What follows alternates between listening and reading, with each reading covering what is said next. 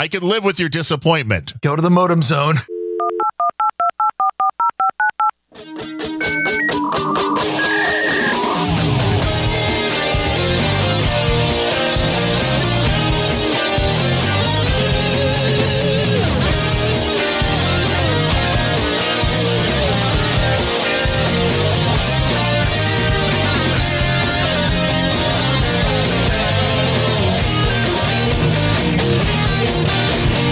Grumpy old Bens!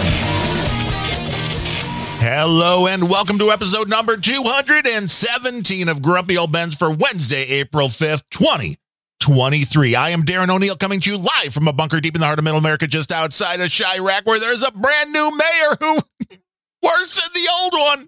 Yep. And from America's left coast, where our AI overlords have 7 fingers per hand, I'm Ryan Bemrose. Man, I would give an AI the job of Chicago mayor in a heartbeat. It can't possibly be any worse. That was actually on my list of things to ask you about, because I remember we had this discussion where you were talking about, the 2 mayor, when Beetlejuice got knocked out of the race, you're like, well, there's 2 left. One is a total psycho communist, and the other one I kind of support. Yeah. And of course, we knew at that moment exactly which one was going to take the total psycho communist wins. Yes. So if you thought the crime was bad in Chicago up until now, it's only going to get worse.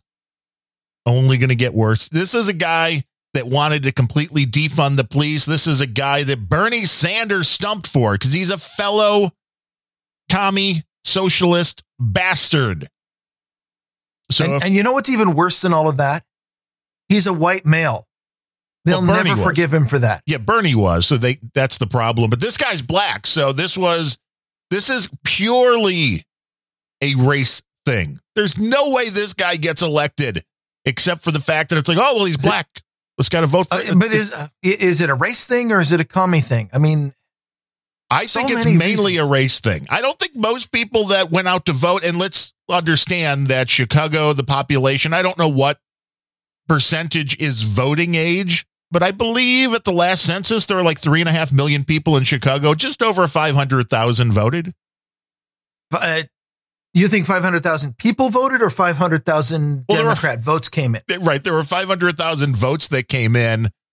Whether that means how many people actually went to the polls and voted and how much was shenanigans. Because, I mean, we've been having dead people vote in Chicago since like the 40s. How many people went to the polls with boxes of ballots over and over again? Yeah, just keep filling them in just until we have enough. And this is the result, I guess, that Chicago wanted. And this is why you have to be careful when you're like, Lori Lightfoot, Beetlejuice, she's horrible. Anybody would have to be better. And then it's like, well, no, that's not true. I agree with part of that statement. She is horrible. Uh-huh. It's going to be fun to watch. But, never dare the political establishment to say, you can't possibly come up with somebody worse because they're like, hold my beer. Uh-huh. And this is the world we live in where the extremist candidates are getting pushed because the color of their skin, because the other guy is portrayed as a racist. It didn't matter that the other guy is a Democrat.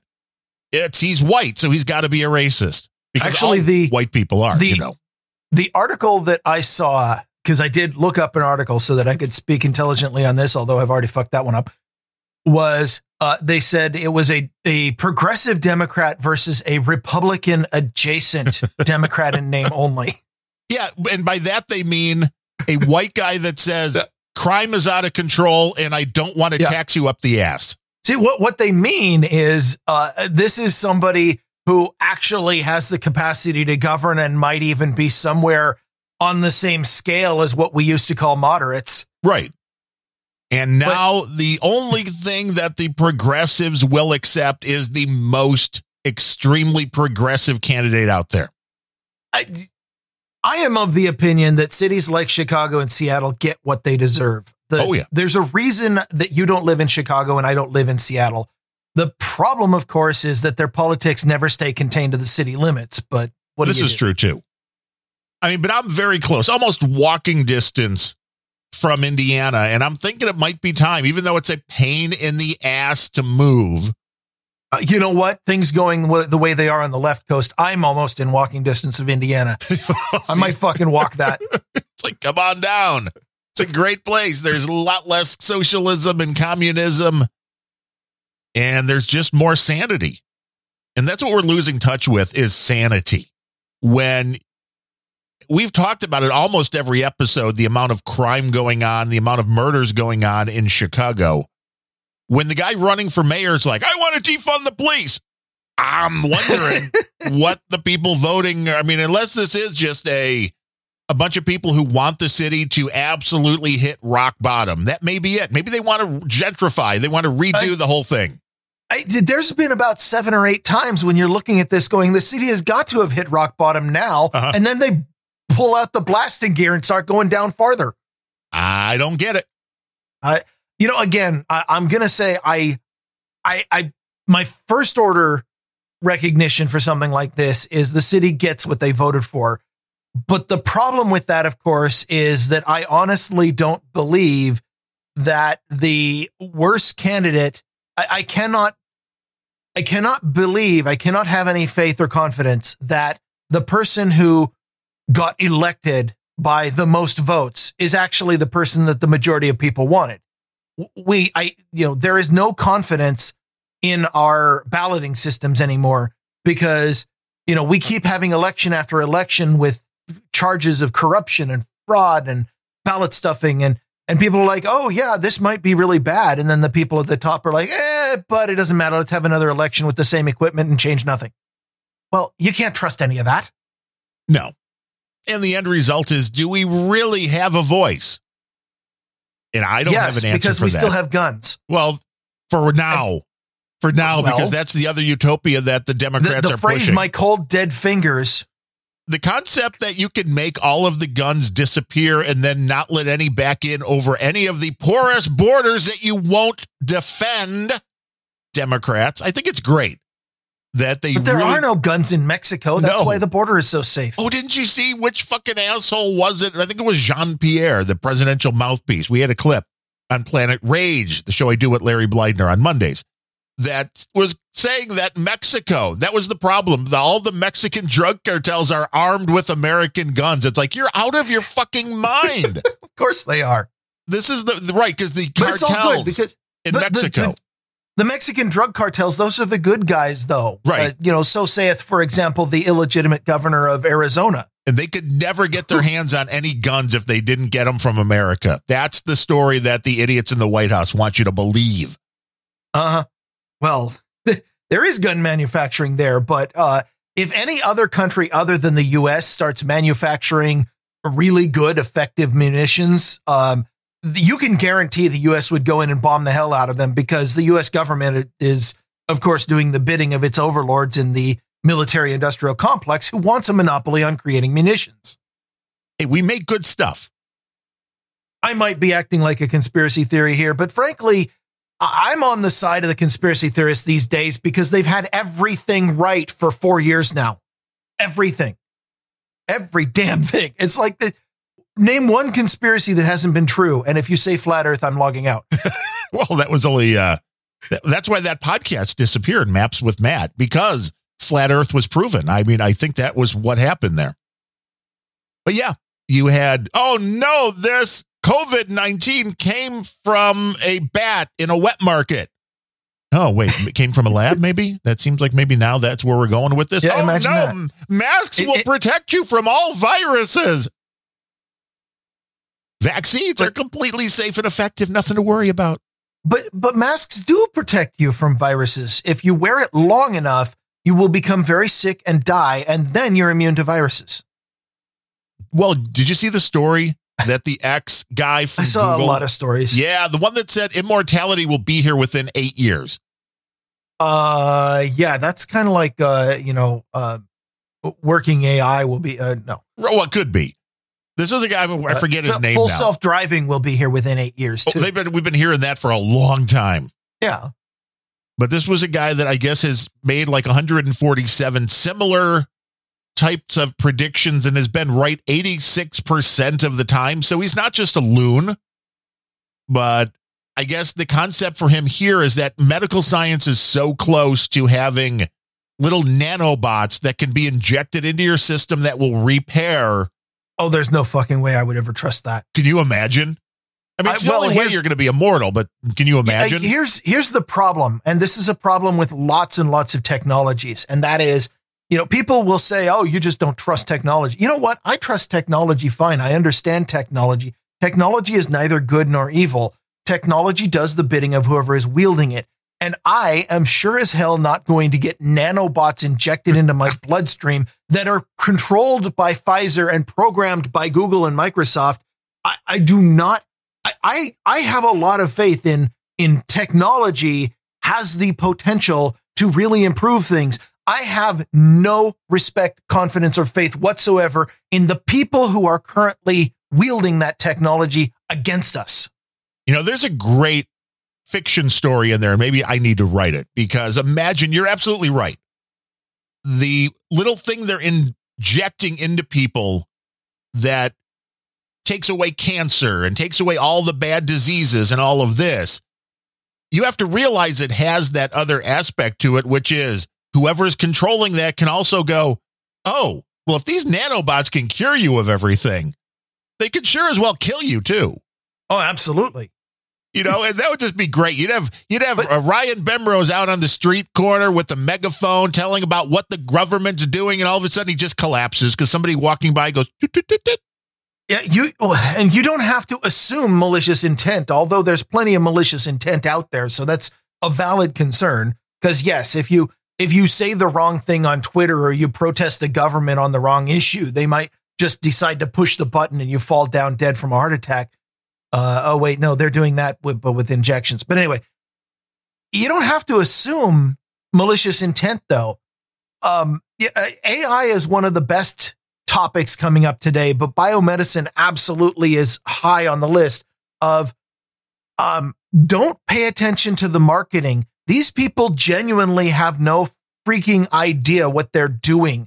They're just like, oh, we had a study that is just as reliable as any other study that's out today that's bought and paid for, that suggested that maybe this result that our marketers wanted us to have, and therefore, hey, ship it. And you go inject something in there. And let's assume that Pfizer isn't run by, and the CDC and, NIAID, Fauci, whatever, was not actively trying to murder as many human beings as possible. Let's assume for a moment that they desperately wanted to try to save Americans and people around the world by giving them a vaccine that protected you from the common cold that our immune system is already protecting us from, but ignore that. If they actually wanted to, they still fucked it up so badly that it's giving people strokes and heart attacks left and right. Yeah, you don't want to be in the first round. Do you want people this fucking incompetent to be injecting you with little tiny machines that can change your cells? Yay, nanobots. Here's the thing. Let's just assume for a moment that the technology has gotten to the place where those nanobots would work and do what they're supposed to do. Aren't we already being told we have a world overpopulation crisis? Well, that's the people trying to kill us, like Bill Gates, keep telling us that, yes. Well, if people don't die, doesn't this become infinitesimally worse? Oh, no. You see, that's not going to be a problem, because even if immortality becomes available in 8 years, it's not going to be immortality for everybody, because all the undesirable poor people who make less than $1 million a year will not be offered this technology. You and I, podcasters, will be let to die because we're not important enough to give this technology to. In fact, there will probably be government regulation that says if your name is not Rockefeller or Vanderbilt, then you don't get this, or something to that effect. Oh, no, you only get it if you get a seat in Congress. The immortality that is coming under, if technology brings immortality to human beings under the current system, the type of immortality that you have is going to be like the sleeves in Altered Carbon, where the rich and elite can live for centuries because they have access to all of the best technology that keeps them alive forever. And everybody else dies in poverty at a young age. That's the kind of future we're going for. If the technology arrives before the utopia can catch up. Right. Roddenberry, eat your heart out. We are developing all of the advanced Star Trek technology that is going to be available to people richer than you. Well, these were my thoughts exactly, because most people in the United States anyway, you figure that you have to work until you're like 65, maybe 70, then you save up enough money that lasts the rest of your life. Well, if you live right, which is, I'm sorry, that's so 1975. I know, that concept. but that's still what a lot of people think, even though they're not really accurate on that. But imagine if you live, let's just say the average life expectancy goes up from, I think it just dropped. So I think we're back into the 70s in America, but let's assume it's up to like 400. That all of a sudden the life expectancy is 400 years old. Do you have to work till you're like 350 then? Is this really a better life? What's the deal? No, 397 right. would be. You could have those if you're in the lower class. You could have those 3 great years at the end, though. Yeah. And at the end, really, those 3 great years are going to be spent in a government-run retirement home where your pills are regimented every day and you're not allowed to leave. True. Servo says it could also, these nanobots can turn humans into super soldiers, and he links to some movie that I'd never heard of, but that was the whole concept of Dark Angel with a young Jessica Alba. I'll have to watch that series again, that they were creating. Yes. They were breeding, although I don't remember how, if they were injecting shit. I just remember she had a barcode on the back of her neck. And all of the super soldier movies, they always end up with at least one of them getting loose and wreaking havoc on people, which is kind of unrealistic, because any wealthy elite who manages to turn a Joe Schlub into a super soldier is sure as hell going to put in safeguards to make sure he doesn't have anything resembling free will. Right. But those nanobots where they can just press the Bemrose kill button. Yeah. They'll just stick something in your brain that's like, you will follow every order that I say, because if you don't, then I have the ability over the internet to shut your brain off. Yeah. So that's an interesting concept there, but maybe that's what they need in Chicago. We just need people to be immortal, because we kill off so many with the drug gun violence that maybe that's what we need. I don't know. By the way, how do you know they haven't already injected all those nanobots into your system? You don't. I mean, I'm hoping for those. I mean, I don't know. I know they're not nanobots, but I mean, we talked about that. The concept of regrowing my retina is maybe a year away. Yeah. So the technology that wasn't there just a few years ago, I mean, this is the kind of stuff. I mean, it may not be little bots, but once it gets there, it is a very interesting moral dilemma that is thrown upon everybody. There was a new, I just pulled it up, a study that came out using CDC and NHS data, which came up with a 93% likely or accuracy, viability, whatever they use to rate studies, that said the fully vaxxed people lose 25 years of their life expectancy. Okay, you know what? I don't want to talk about the thing again. Never mind. Ignore me. So at least on the plus side, they got Trump. Right. Oh, yeah, sure. They sure got him. I mean, this is the insanity on this whole concept, which is they took 34 counts that wouldn't be gone. They wouldn't go after anybody that wasn't named Donald Trump for these same crimes. There's 34 counts. Absolutely. They tried to raise them all up to a felony level. And people think that this means something. They don't understand how the legal system works. There's a lot of idiots who believe... Well, the word felony is a buzzword for we get to send him to jail. Right. Yeah. Not going to happen. Not going to happen. As was predicted here, you know, there was no mugshot. There was no dragging him in front of anybody. This was... Yeah, where was the frog marching? I thought that was promised. No, well, the Secret Service immediately was like, no, you can't do that. And it's like, what? What do you mean? The Secret Service? No, you listen to those guys because they will kick your ass. Yeah. They do not fuck around. No. And even if they're not restricted by those silly little regulations that say that cops aren't supposed to shoot people who aren't. Right. Like this guy got in my way. Boom. Okay, that's fine. Just do the paperwork, Larry, and be on your way. Yeah. But even if they can find 12 jurors in New York, and they probably will, that will convict Trump on anything and everything, it will be in the Supreme Court so fast, it'll be like time travel just happened. Yeah. And then the Supreme Court's going to go, no. You know, there's, for a long time, up until, maybe a couple of years ago, I had faith that the Supreme Court is just, and anything totally unconstitutional will ultimately, it takes a lot of time because it takes forever to get it into the court, but will eventually be shot down by the Supreme Court. But after seeing the bullshit Kavanaugh pulled a couple of years ago and seeing some of the retardation that we have, like people like Sotomayor and Barrett, and I feel like the court is being packed by complete fucking morons who've never read the Constitution and have no interest in ever reading the Constitution. And I think that at this point we have, we still have people like Thomas who very much think that the Constitution means something and therefore try to follow it. But the court is being packed by people who are political creatures who do not care about the rule of law. They're being appointed by political douchebags who are being elected by ignoring the rule of law. I think the days of trusting the Supreme Court to fix fuck ups like this Alvin Bragg douche hole, those days are coming to an end. I'm not sure if it's that bad yet. We're on the road. We are definitely on the road to that.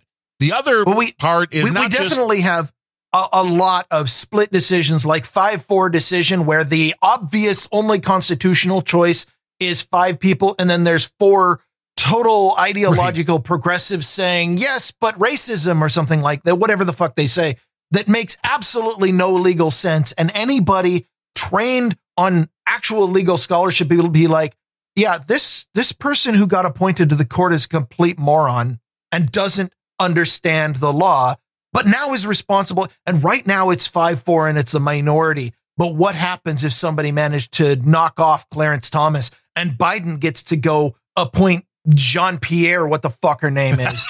Can you imagine that? Yeah. I don't know if Sotomayor has ever voted not down political lines.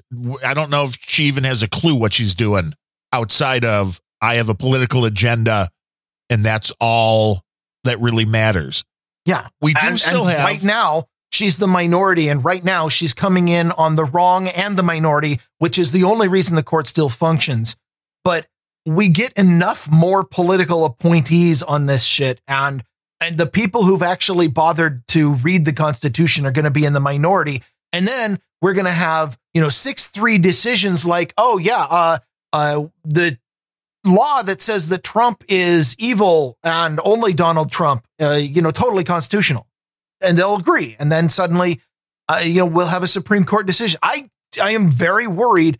Like, the rule of law collapses the moment that we get enough activists on that court. And we're there. We're halfway there. Which means that you just have to keep throwing more. That's what Biden wants to do. His brain is mush. The people around him want him to do. They wanted to pack the court, but that became so politically unpopular that they decided not to do it. And I mean, like I said, at some point they just need to bump off the existing justices. I do enjoy the circus going on, though, that Alvin Bragg, he's got his big dick energy going, and he believes that he doesn't have to answer to anybody. And the Speaker of the House, Kevin McCarthy's like, fucktard, no, you got to answer to us. That and to his overlords in the WEF. You got to answer to his overlords, which are basically George Soros. But yes, that's where the money somewhere came along from. The line, if I don't know, if enough people start to figure out what's going on, I suppose that there's a chance that voting could bring Congress back. If enough people figure out what's going on before all of the states move to fully manufactured voting, like, certain ones have. I don't know. Can't we just vote on the internet? That'll be safe. Yes, we can. Because I know how to write scripts, so my vote counts for a lot more. Right, because everything is better when you're on the internet. The internet has not made anything worse at all. You could just have AI vote. That would make more sense. But the Trump thing is such a farce. Duh. That it's amazing. This is impeachment number 3. Right. But the problem is that the players opposite Trump have a lot less stature and are a lot more foolish. Right. This is like a little league team going after him after the big boys have for years. This is now this clueless DA that was put up to this thinking that he was going to get something out of this. I don't know what, because at first there's a lot of people who just misunderstand our system who thought, well, if Donald Trump is just convicted of a felony, he can't run for president, Well, no, he can't. What do you mean he's not going to get something out of it? His next job, he's going to be run out of New York for making a complete fool of the DA's office, as if he hasn't already done that by, letting 70% of violent offenders go or whatever that was.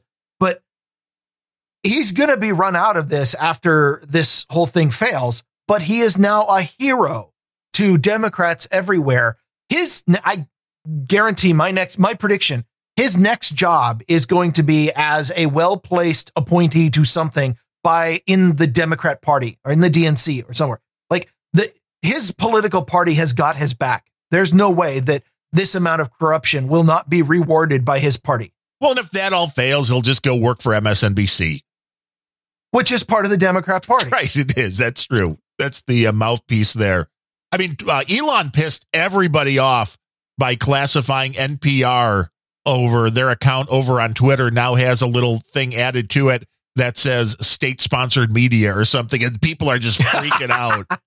Like, but it is, isn't it? I mean, well, Twitter's been marking places like RT and Al Jazeera as state-sponsored media forever. Yeah, so same thing. It's good. If you're doing it to one side, you do it to the other. The governor of New York, Hochul, who's another idiot, could have stopped this a long time ago. Who placed very highly in the battle of the douchebags from Abs in a Six-Pack. And rightfully so. Rightfully so, because she could have saved her state a lot of time and money by realizing what this is and just saying, no, you're not doing that.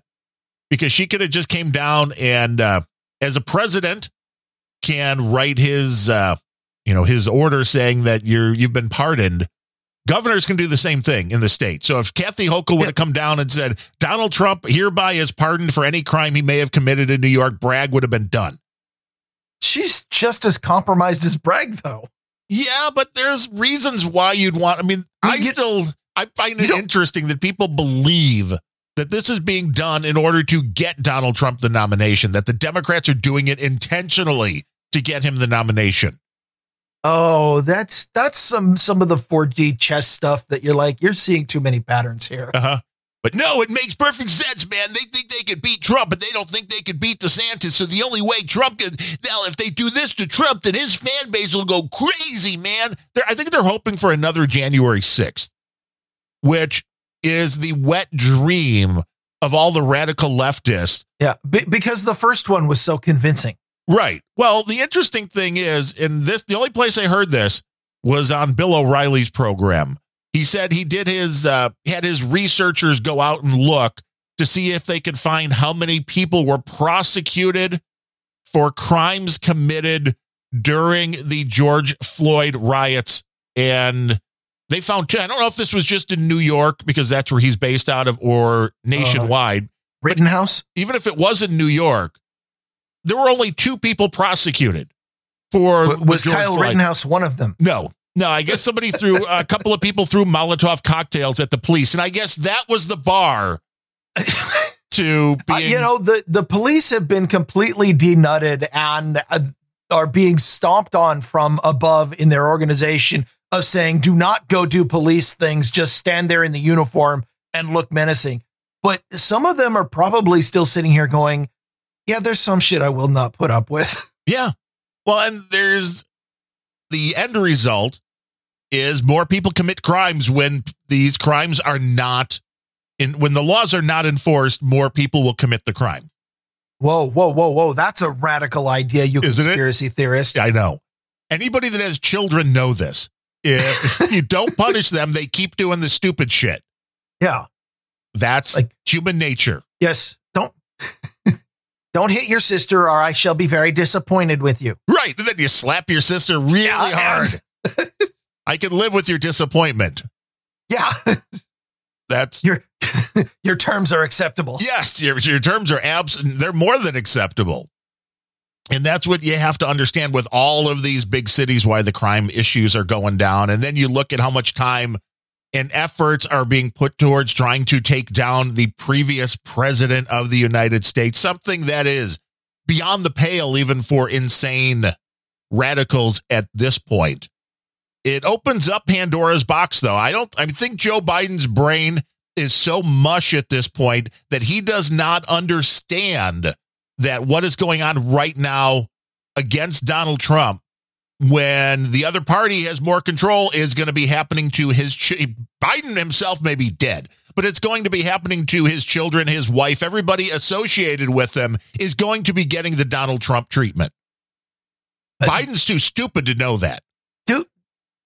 Okay, do you honestly believe that the Republicans, who at this point have every moral right to drag every single highly placed Democrat through the streets and do exactly to them what they're doing to Trump, do you think any of them have the balls? I think we're getting there. I think there is a movement that more are understanding that the rules maybe have changed. The rules of engagement have changed. And thus, to fight that war, you have to change what you're doing. If the other side is doing this with regularity, then maybe you got to do the same. I mean, when you've got Kevin McCarthy, who's controlled opposition as a speaker, and the only people even remotely interested are the Marjorie Taylor Greens and the Boeberts. And like, there are maybe 20 Republicans in the House. The party theoretically has a majority in the House, but there's maybe 20 Republicans who are like, we're losing on our terms. Let's use their tactics. And the rest of them are like, no, we must, do what the uniparty says. I don't know. I don't think we're there. We need to get there. We need to get there quick. Maybe that's what Donald Trump needs to lead people to. Maybe that's where the AI leads us. I have a couple tech stories. Really? Yeah, I know. How weird that there would be a tech story on a show involving tech. Hey, I didn't try it. I did order a new router. It arrived yesterday. A nice, beautiful Asus RTAX88U Pro, because that just flows off your tongue. And I took this new $350 router out of the box and heard that unmistakable sound of a screw or something floating around inside of it. And I'm like, nope. Sorry. Going back. Because the next step is you plug it in and the magic smoke leaks out. Right. Or something explodes. Or worse yet, it works for like a month and a half and then explodes. Yeah. Because what dude named Ben does not know the unmistakable little pop of a capacitor losing its mind. Oh, yeah, that's no good. That is no good. I've had a couple of those. This thing probably won't function as intended now. That piece was probably important. It sounds like Dilbert. I mean, I took one of these things apart to replace the capacitor, and the thing was swelling nicely. Those are not things you want to mess with. Yeah. Oh, like one of my older phones. I am, of course, a technology hoarder, kind of like, or an archivist. I'm a Dvorak when it comes to tech. And I have a drawer that still contains all of my old phones in it. One of my old phones that has probably been in that drawer for 8 years or so. Slowly swelling? Yeah, I open up the drawer and all of the glue and the seams around the edge has separated. And there's little tiny strands of glue are about the only thing holding the two halves of the phone together. And I kind of peek inside and there's this plastic pillow. Highly inflated. Like, well, this doesn't need to be in the same drawer as all my other phones now, does it? No, that sounds like a battery about to do bad things. Yeah. Oh. So, and then, of course, you take it outside and you puncture it with a hammer. Well, yeah, that's the only safe way to do it. If you don't have a coffee can full of thermite, then that would be the hammer route would be the next preferred method. Those batteries, basically, once you puncture them, they are thermite. Which is why you get into a nice controlled burn. Throw those toxic fumes right into the Seattle air. Sure.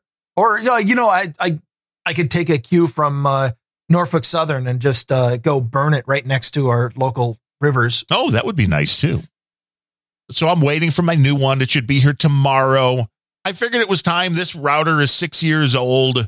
It doesn't have anything but gig, so I can't get Comcast, I guess, now promises 1.2 gig up or down rather. And it's like, well, I need to get my extra 0.2 gig. Yeah, but that's Comcast marketing. True. So we'll see how fast it really is. Yeah. And it also allows, I like this, it allows you to have, which a lot of the newer routers do. You can have your guest Wi-Fi, which then they can't access your good stuff.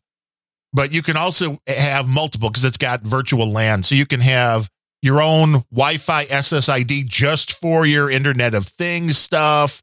You can separate everything out. You can have one SSID on a VLAN that you connect to your VPN or whatever offsite so that if you connect to that SSID, it's always routing the traffic through the VPN. There's some cool stuff that it can do, but we'll see if it lives up to the hype. It's amazing now, these specs on this. I think it's like a gig of RAM. I remember the routers when there was like 15K of RAM. Now sure, and they worked CPU. Great in that space. Now, yeah. Now they need a gig of RAM because the router is done with off the shelf node modules or something. Yes. And I know everybody's like, well, 2.5 gig, that sucks. You want 10 gig. And it's like, well, I do. I just don't want to pay for 10 gig. Yes, I do want it. And I don't have any really good, because I was looking at that and I'm like, well, the NAS devices I have down in the basement, I'm like, well, those still aren't going to write fast enough to really go much faster than a 2.5 gig connection right now. And the 2.5 gig hardware is a lot cheaper. QNAP has a 4 or 5 port router for like $110. So you could do a couple of those on each end and get some decent speeds around the house without having to go to the crazy. Now, the 10 gig stuff, if I wanted to afford it, I would just be buying all refurbished and used stuff off of eBay, which would probably be fine. I mean, I know enough dudes named Ben. They could probably point me in the right direction. We may go there at some point, but one step at a time. It's amazing what speeds they're promising on these new Wi-Fi standards. Over a gig. Like, how did you do that with Wi-Fi? It's amazing. Secret technique called marketing. Uh-huh. You got to bond those nicks. That's right, Sir Ned. You got to bond them. I'm so living in the past. I still have Cat 6 running through my house. Well, that's good. It's not bad. 6 is fine. Well, it's more reliable. I mean, it's still better than Wi-Fi. I don't like the Wi-Fis. Well, I'm not irradiating myself all that much. No, well, probably am. But you would keep you warmer in the winter. Oh, speaking of keeping warmer. That's right. Blitz said you just bathe in the microwaves. That's how it does those speeds. I don't think that sounds I got good. a random question. Sure. Do you have any incandescent bulbs in your house? Not left, and they're illegal, man. They're not legal yet. Not illegal yet. Starting August 1st.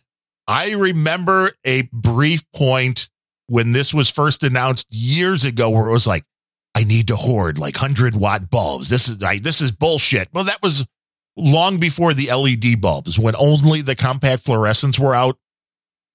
Oh, I'm not convinced that LEDs are universally superior, and I'm very much against this department of. It's not even a law, by the way. It's not technically illegal. It's a recommendation.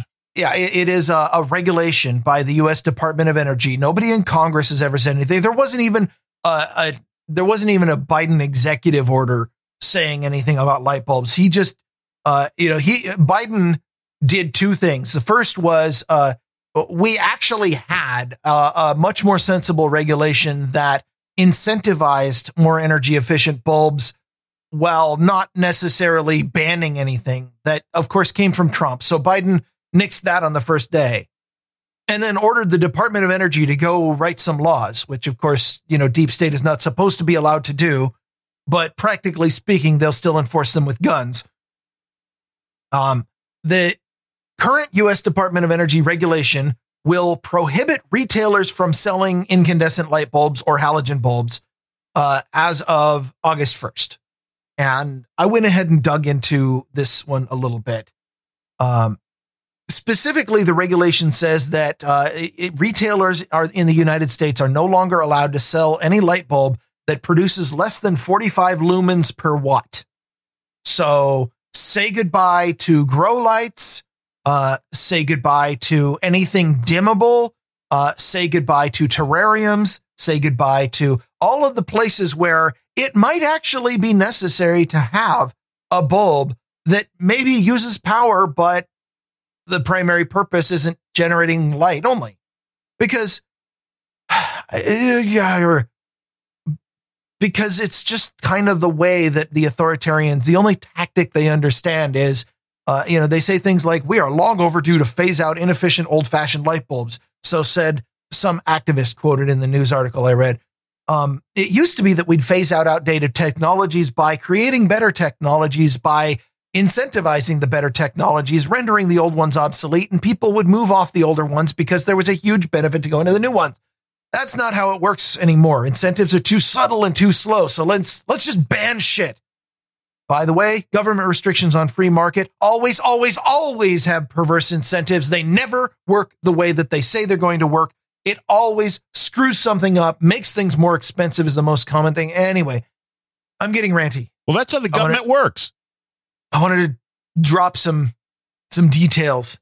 And by the way, 60 watt incandescent bulb is about 13 lumens per watt. 60 watts you get about 800 lumens out of it. By the way, that 45 lumens per watt is possibly could change, and it might, because your average compact fluorescent has about between 50 and 55 lumens per watt. And those bulbs are evil. So what I'm saying is that jacking this up next year to ban compact fluorescents is not going to be much of a step. No, it's just a small change. So I have most of the things in my house are compact fluorescent because way back in the day when everybody was pushing them and saying we really need to, 10 years ago when they said get off of compact fluorescents. But before we were banning everything, my local government created an incentive program. They created a rebate that was like $1 per bulb. And I found at the drugstore, they had ordered way too many compact fluorescent bulbs and had to slash it down to go. And they were marked at like 89 cents each. So it's a money-making opportunity. So I bought 2 pallets of bulbs from the drugstore and then some other stuff to balance out the cost to zero. And the drugstore made a ton of money on the rebate program from the power company. And I walked away with enough compact fluorescents that I haven't bought a new bulb in years. But, we're running out of those now. We got probably 10 or 12 bulbs left, but it's been a thing. By the way, 10 or 12 bulbs left. When we were replacing incandescent bulbs, does anybody remember this is the last light bulb you're ever going to have to buy? Yeah, the lie of both the compact fluorescent and the LEDs. And I've had them both burn. Well, I don't know if I ever had a compact fluorescent burn out because I hated those so much they made me want to fucking kill myself. Just whatever they put off. I never went to, I put one in once and was like, no. And I went back to incandescent. But to be fair, when the LEDs got better, I remember putting a couple of LEDs in a fixture. I think it was our kitchen fixture where there's 5 bulbs. I put like 2 or 3 LEDs mixed in with the normal incandescent bulbs and couldn't tell the difference. So if you find good LEDs, the color and the brightness just about the same. They are in fact designed so that human eyes can't tell the difference. Right, but you're still blinking on and off how many times per second? Here's the thing. You can't consciously tell the difference, but to say there is no difference would be a complete fabrication. If you've ever looked at the spectrum, an incandescent bulb emits light via black body radiation, which is pretty much white noise. It covers the whole spectrum of light. LED bulbs are specifically tuned to have very particular, very bright single wavelength lights. And even if you can't consciously tell the difference, your brain can. Now, I don't know enough about brain chemistry or psychology to determine for sure whether or not that has an effect. But the same thing as living your entire life with a 5 megawatt Wi-Fi router in your crotch or something else. It's hey, I got super crotch. I guess the question is, obviously there's no long-term studies like decades long on a technology 5 years old. At what point do you go, it's not actually the same. Let's not assume it's the same. I don't know. Maybe, I might be, I'm probably going all anti-5G on this one. That's a little too conspiracy even for me. But I'm just saying the argument that, it's the same light is not correct. It looks the same light to your conscious mind, and you can usually read to it. I can tell you for sure that I get less eye fatigue from natural light. I have two very large windows right behind me in the office where I'm sitting in the corner of my house. And natural light is far less fatiguing on my eyes. I can tell you that just anecdotally. Now, does that have anything to do with the fact that I've got LEDs and compact fluorescence around, or is that just because, I'm old and my eyes are getting all screwed up? I don't know. It's an anecdote. Right. But I guess I'm just not convinced that incandescent bulbs can be fully replaced to the point where these assholes are like, I don't need it, so let's just ban it. I mean, like I said, grow lights have always been a thing. Now, totally illegal to buy. Anybody who grows any kind of plants, not suggesting it has to be weed, but right. That's, but if you have maybe it is. If you have a greenhouse in the Pacific Northwest, in the winter, there's no fucking sunlight here. If you want something to grow through the winter and not go dormant, you have to give it light. And incandescent lights are straight up better. Plants do not grow under LEDs, again, because of that spectrum thing. Well, and the incandescent lights definitely make you warmer. Well, they certainly do. And also in the winter, if I have electric baseboard heaters to heat my house, there is no ecological, environmental difference between using electricity to power a radiator and using electricity to power an incandescent bulb. If I light my house with incandescent bulb, maybe I freaking wanted that heat. Which makes sense, because I used to have a 300-watt halogen light in the office here. And I can tell you in the winter, that you could turn off the heat in the rest of the house. That was keeping warm. I had one in my dorm room where, you wake up and the fraternity house was not always that warm because it was poorly insulated and poorly maintained. And I had really heavy blankets on the bed, so that wasn't a problem while I was sleeping. But you wake up, you hit the floor, you're like, ugh, and turn on that halogen light, get back in bed for 20 minutes. Right, we got to heat it up, and that's why you want to mind. Be careful. Don't do what one of my roommates did and throw a T-shirt over it to reduce the amount of light. Oh no, that happened. No, that son of a bitch will burn. He didn't want to wake his roommate. So he was like, I just need a little bit of light, but this was the only light he had available. So he turns it on and wanted to dim it by throwing a T-shirt. Damn, halogen lights are very, very, very hot. Yeah, well, what he ended up with was a torch. No, well, see, that's much, much better. The smell of smoke in the fire detector's going off. That's not going to wake your roommate. No. And so what we're moving to is we're getting rid of a very well understood, proven, and extremely cheap technology, which is a particular type of resistor between two wires. That is literally what an incandescent bulb is. It is a resistor that is tuned to produce black body radiation at the frequency we like. Right. It literally burns. LEDs are a number of diode packs and a control chip and like silicon clusters. You can't produce light bulbs anymore, at least not legal ones to sell after August, without a silicon fab.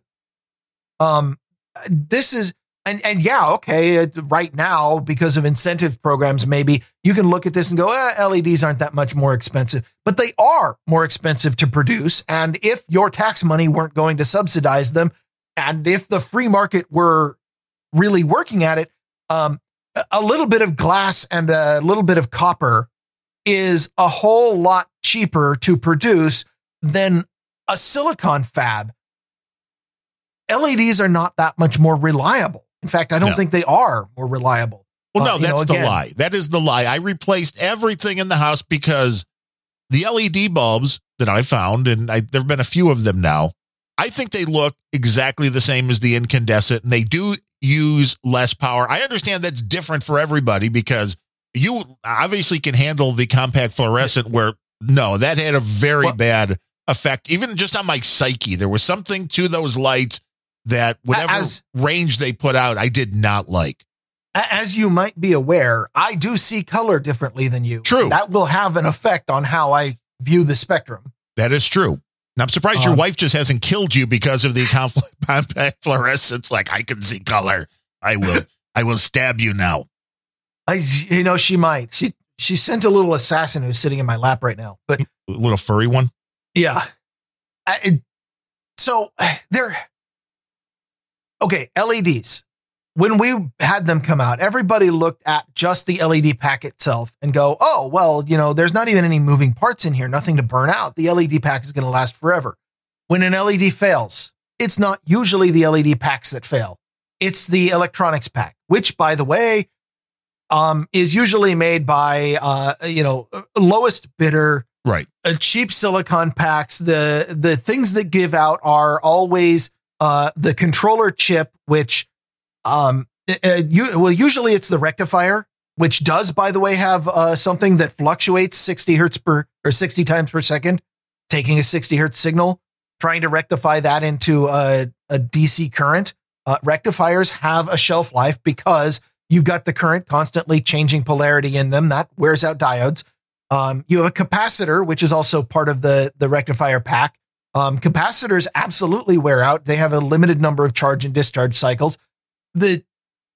Nobody seems to put the right electronics on here because the right electronics would be expensive. Right. And everything inside of an LED is about 100 times more sensitive to heat. Oh, yeah. Than an incandescent. Now, incandescent, not sensitive to heat, which is good because it generates a lot. Okay. Right. But I have noticed that's it. The LED, my parents have a fixture in their home, which is very small and very closed. Yeah. And it burns LED bulbs out like they're water. You're going to cook the electronics. Right. So we have to keep an incandescent bulb in there because the LEDs just don't work. You need a different fixture. You do need air current. You need something in to cool it off because otherwise it is going to fry itself. And most people don't understand that because the LED itself, you're like, wow, look, the bulb is very, very cool when you touch the end of it. Yeah, well, go to the electronics end of it. It's a little warmer. Yeah. Well, the electronics pack is always going to be pretty warm because when you run current through a silicon chip, heat is a thing they generate. Okay. And then again, they don't generate as much heat as an incandescent bulb. And the main reason is because when you generate black body radiation and enough black body radiation to create visible light, a great deal of that radiation is also going to come out as infrared, which is EM heat. Okay. You're generating. So I understand we're talking about this only by comparison, but I don't know. These things burn themselves out, especially, in the electronics packs. And I guess they're not that much more reliable. Okay. Anyway, I got a little steamed by this, if you couldn't tell. So I decided to go through and also pick apart the Department of Energy announcement where they were talking about it's going to save customers $3 billion a year on utility bills. That sounds like a lot of money until you look at, what are we wasting on, let's, for example, say Ukraine. How many billion? Well, I've been bitching about this for years. Every month I get paper, something printed on paper in the snail mail from Commonwealth Edison, who does the electricity here in Illinois. You're using more power than your efficient neighbors. Here's how much. It's like, of course I am. And thank you for sending me some fuel that I can use to make more power. That I can burn that bitch and make some heat. And it's like the latest one was like, you're using more power at night. What's happening at night? I'm using the fucking space heater because of natural gas prices. It's colder at night. Right. It's because it's fucking cold in Chicago. Surprise. And it's cheaper to run the space heater, which is basically, again, putting out the same amount of heat as 15 100-watt light bulbs simultaneously. And the funny thing is they're not changing the incentive structure. A time of day pricing model or something which they are doing in some places would change the incentive structure. If if power was 3 times more expensive at night, you'd use less power at night. I mean, you'd probably run the space heater before the switchover, but what they're trying to do is shame you. Right. Well, this is the concept with a lot of this stuff. Like, well, you can have your laundry start at 5 a.m, or you can do your dishes at 5 a.m, rather than use it when everybody's now. Well, of course, that's now everybody's going to be trying to charge their fucking Tesla.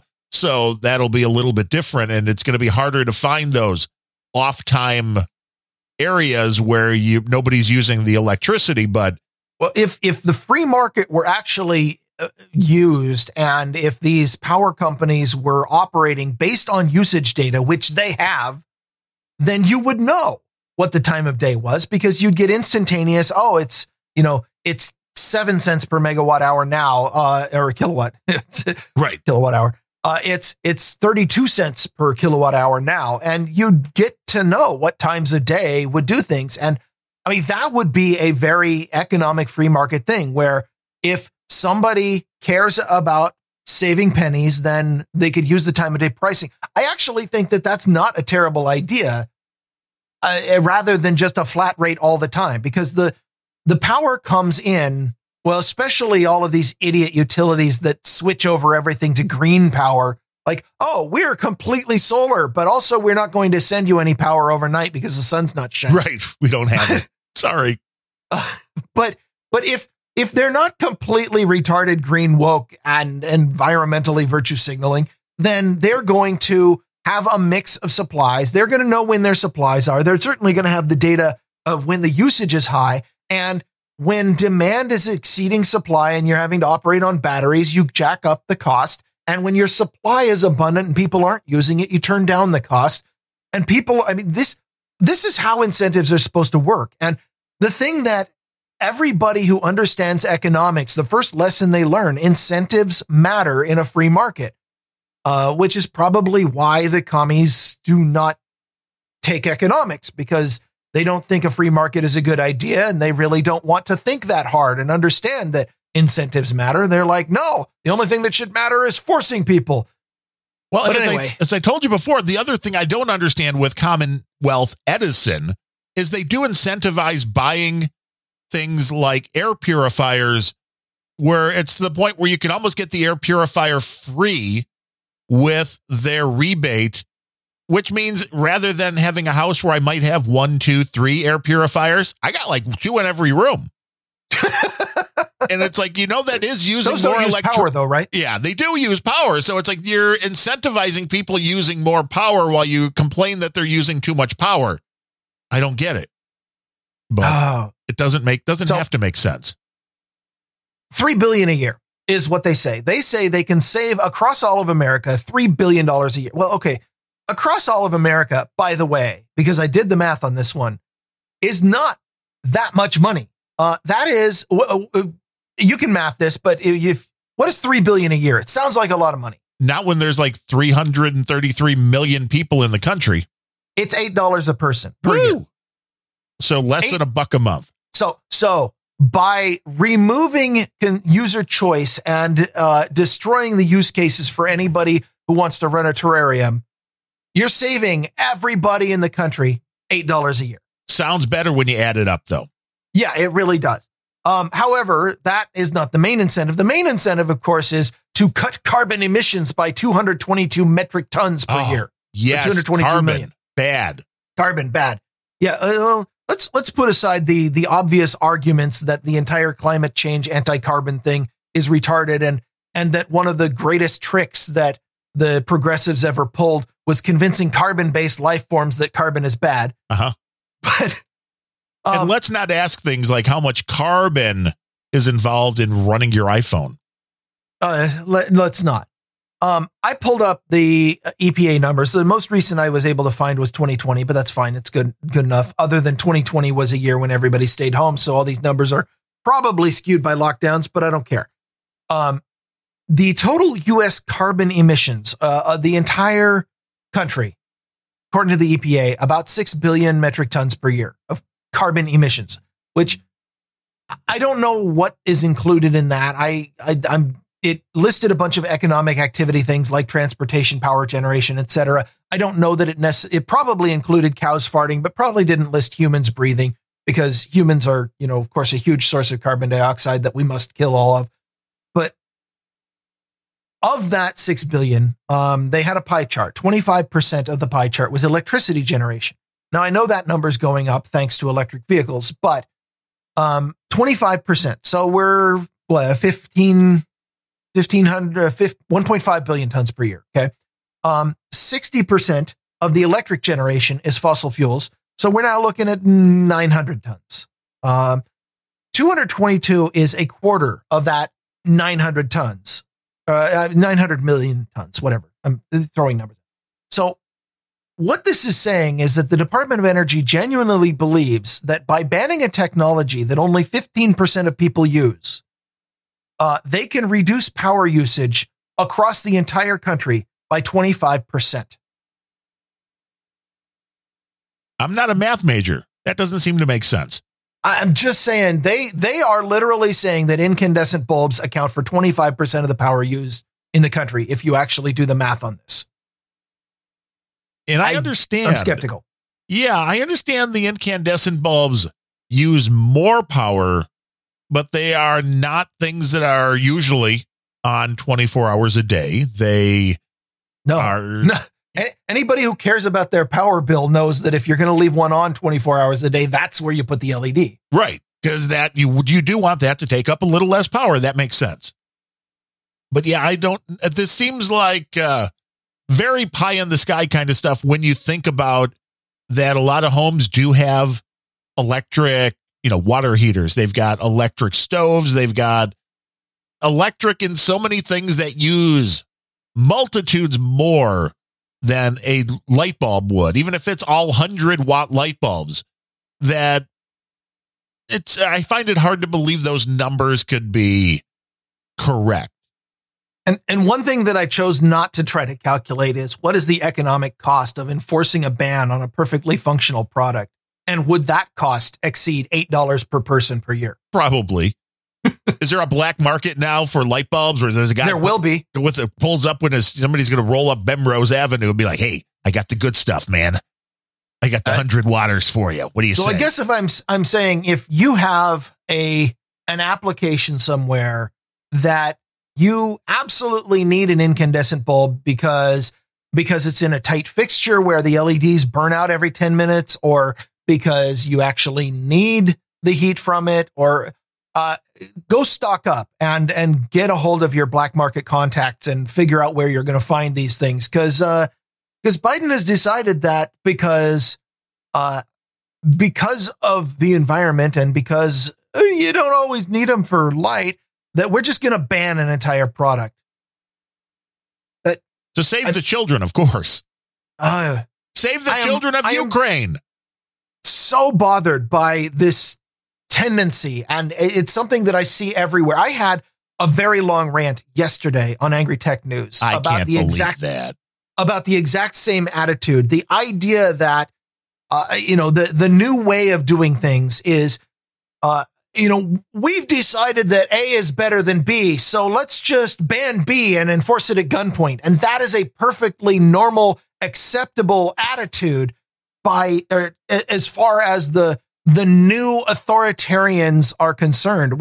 We are raising people now to bow to authority, to know authority is good, and to know that, if you want to incentivize A over B, then you just point guns at everybody who uses B and everything will work out, which, by the way, is not working out because the electric vehicle revolution has stalled. But I've had rants on that on previous shows. Really? You've ranted? I can't believe that. It happens. The electric vehicles, yes. We stop using electricity. Your light bulbs are using too much. Now, this is something I don't know at all, but I'm assuming it's more than 100-watt light bulb. How much does an electric car use when charging? Anyone? How many lumens per watt does your electric car? Yeah. What is the average charge rate? What do you need? What are you sucking off to charge your electric vehicle? Is it so to speak? Is it more than a light bulb? Is it more than a space heater? Is it like 15 space heaters running at once? I should look that up because I have no idea what kind of a charge, how much it really costs in kilowatt hours to charge something. But I do, like a Tesla. I do have a story. Really? I have a story about vehicle efficiencies that it's an international one. Well, before we get to that, I did want to mention because I know you made a joke about this, and I thought this was interesting. I made a joke? I know. But in my little, because I've got the Apple Watch now, and it monitors all sorts of things. The AFib history. Let's look at this. And this shows when the heart, now I don't think it's actually in AFib, but this is calling when I have these spells of the premature atrial contractions, when the heart isn't beating in sinus rhythm, the watch sees it as AFib. So it probably is getting all kinds of false alarms from things like when you open up your incandescent bulbs and lick the wires. Right. It's like, it just freaks out, man.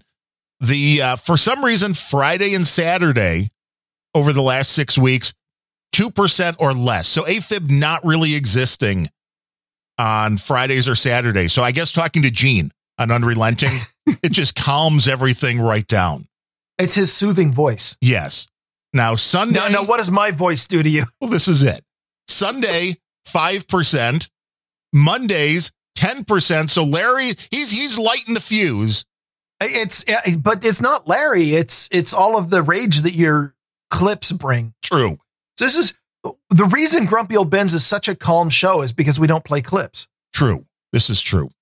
Tuesday, it's up to 16%, not in sinus. So Wednesdays, 27%, the highest by far of any day of the week. Wait a minute. Tuesdays and Wednesdays are the days that I podcast. See, there you go. You think there's not a connection here? There seems to be a strong correlation, and that's proof enough for Science Today. Yes. I was like, when I saw that, and it's like Wednesday is this big red bar in the graph, and everything else is gray, and way below that, I'm like, what happens on Wednesdays? I wonder. Well, you're not the first person to accuse me of giving people heart issues. There's been others. This is a pattern. I should eject from this as quickly as possible. I'm a carrier. I see. I don't have myocarditis. I'm a carrier. You're the one of those diseases gets spread and then you go on your merry way. Yeah. Just not saying there's a correlation, but that sounds like a correlation. It does. It does. So we'll continue You're not to saying monitor there's a this. causation, but yes, I'm saying with the data that you have, you could publish a scientifically peer-reviewed paper because the standards for science and peer review are so low these days. Yes, here is what happens on Wednesday. So obviously, that's why. I don't know. It also it's weird because it's mainly it's the only possible explanation. Yeah, and the worst times of day are between like midnight and 8 a.m. So I don't really understand that one either. It's unless it is sleeping is clearly bad for your heart. Probably, and I probably got sleep apnea, so that may be an issue. And that's one. Like I said, I hate these devices on one end because they are more than a bit intrusive, but the data you can get from them is kind of interesting. Now, if you don't have control of that data, that's the problem. Yes, that is, Brian. Going back to your nanobots in the bloodstream. Right. Here is the condition under which I would be willing to use them. And that is, I am the only person who decides what software runs on them. I am the Lord, thy God of thy nanobot. That is the only scenario under which I'd be willing to do it, is if I have the ability to fully control what software runs. No automatic updates. I do not want to be physically the victim of a supply chain attack. Like, why did Bemrose fall flat on his face just now? Yeah. Well, can you imagine when everything gets hacked? We know that. We've definitely brought those stories to the show. Everything gets hacked eventually, whether it's somebody intruding in through your security, your database, or just, making some unwitting employee pick up a USB drive off the ground, which if you're lucky, it just detonates in your hand, but sometimes it exfiltrates data. Can you imagine when the biomedical firm that controls your nanobots gets hacked, and some hacker just for lulz goes out and sends a command to the biobots for everybody that kills 30,000 people. That would be cool. Just haha for the hacks. Just kidding. Really, is there a just kidding when there's 30,000 people dead in the streets? There is if you're a government. Oh, that's true. That is true. Seeing a hacker do that, I would like to think that most hackers have enough morals not to do that, but I wouldn't put money on that. But seeing a state actor do that, let's see. Have governments ever decided to just randomly kill 30,000 of their own people? What time is it? Hey, there's a certain percentage of the population and probably one or two people listening to us who believe that the whole vaccination thing was to put the nanobots in without you knowing. It's again possible. I had never heard of graphene oxide until the conspiracy theories started popping around, popping out about the graphene oxide in the vaccines and apparently how terrible it is and what, like the fact that graphene oxide is a programmable metal. Okay, whatever. It was all conspiracy theories until that article that I mentioned and then walked away from. But that study demonstrated that, yes, in fact, there is an unhealthy level, more than the minimum legal amount of graphene oxide in the Moderna and Pfizer vaccines. And more is not good. Yet another proof of a conspiracy theory, I guess is what I'm saying. Yeah. Well, there's plenty to go around. What does that stuff do? Is that metal, detecting that metal, is that the nanobots? I don't know. Sounds fun. That'd be awesome. It's an entertaining conspiracy theory. That would be awesome. Still not really about injecting untested software into my veins. No Windows 11 inside of my veins. Yeah. Keep that where it belongs, on shitty hardware. Yeah, on somebody else's shitty hardware. Yeah. I agree. I had a story, speaking of being hacked, Nex. I never heard of this company, NEXX. I guess has garage doors and other things that you can open up with your phone and an app and all of that. I guess this can never go wrong. No. Well, their system's been hacked. I guess there are vulnerabilities, and there's at this point no fix in sight. So if you have one of those, good luck. Oh my gosh. This is just like back in when automatic garage door openers became a huge thing in the late 70s, early 80s. And yes. There was, I don't remember what the company was because they're out of business for reasons I'm about to explain. They set it up so that every clicker had the same radio signal. Right. Which resulted in, because when they were testing it, there was only one automatic garage door per block. But as soon as their thing started to take off, and a bunch of people did it, and the big highlight was when a developer who was building a subdivision installed these things for convenience in everybody's house, and nobody bothered to test it until they were all installed, and they rolled up, hit the clicker, and every garage on the entire block opened up. Now that's convenience right there. That's convenience for burglars. Back when it was just probably... I don't remember who it is, and I might be completely making up that story, but I vaguely recall that was a big thing. That was before because the only radio clickers that we'd had before were like television remotes where they had very low power and very low range, and there was usually only one television within range, so it wasn't a problem. But yeah, a lot of people don't know the early remotes were radio frequency, not infrared. And I remember having one of those on the Zenith television, Zenith Space Command, I think it was called. Which was no problem. The radio was never a problem when there was only one television in a house. Right. But it was weird because the front of it, rather than now where you're used to having the little red glass, it looks all nice and smooth. It was a little grate, like a little metal grate. And it's like, what the hell's coming out of that? Oh, yeah. Magic. Then again, I'm old enough to remember when my dad's TV remote, the thing he used to change the channel was me. Yeah, that was the first remote anybody ever had. That's why everybody had kids. Hey, go change that. Yeah. And God forbid if the show came in a little better if you held the rabbit ears. You were standing there for a couple hours. Hey, Sonny. No, I had the magical ability to annoy my dad so much when I got bored that he would not make me do that.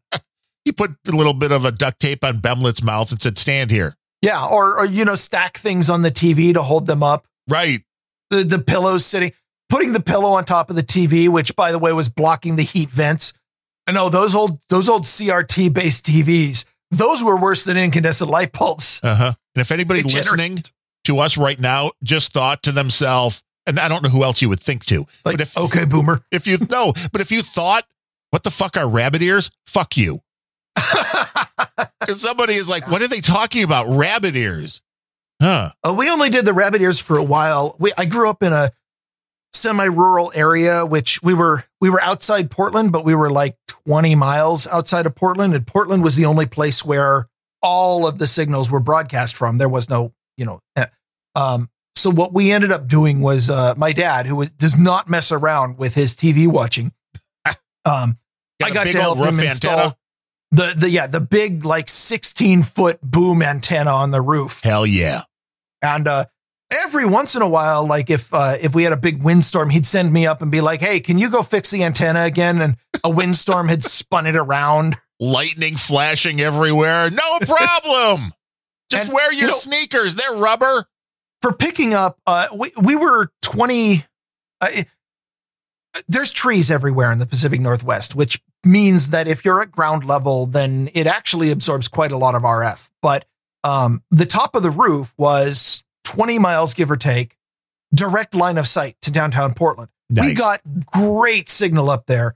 But my dad, and by the way, the signal was so good, 20 miles, we could easily have picked up a great signal with a 4-foot antenna. No, my dad got the big ass 12-foot one.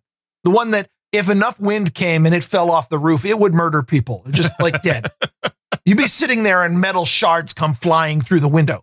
But it looks more impressive too. It was impressive. It was like, sitting here, this is the size of a room. Yeah. Like, you see that up there when you got a big power storm going on, lightning hits it. Oh, it's beautiful.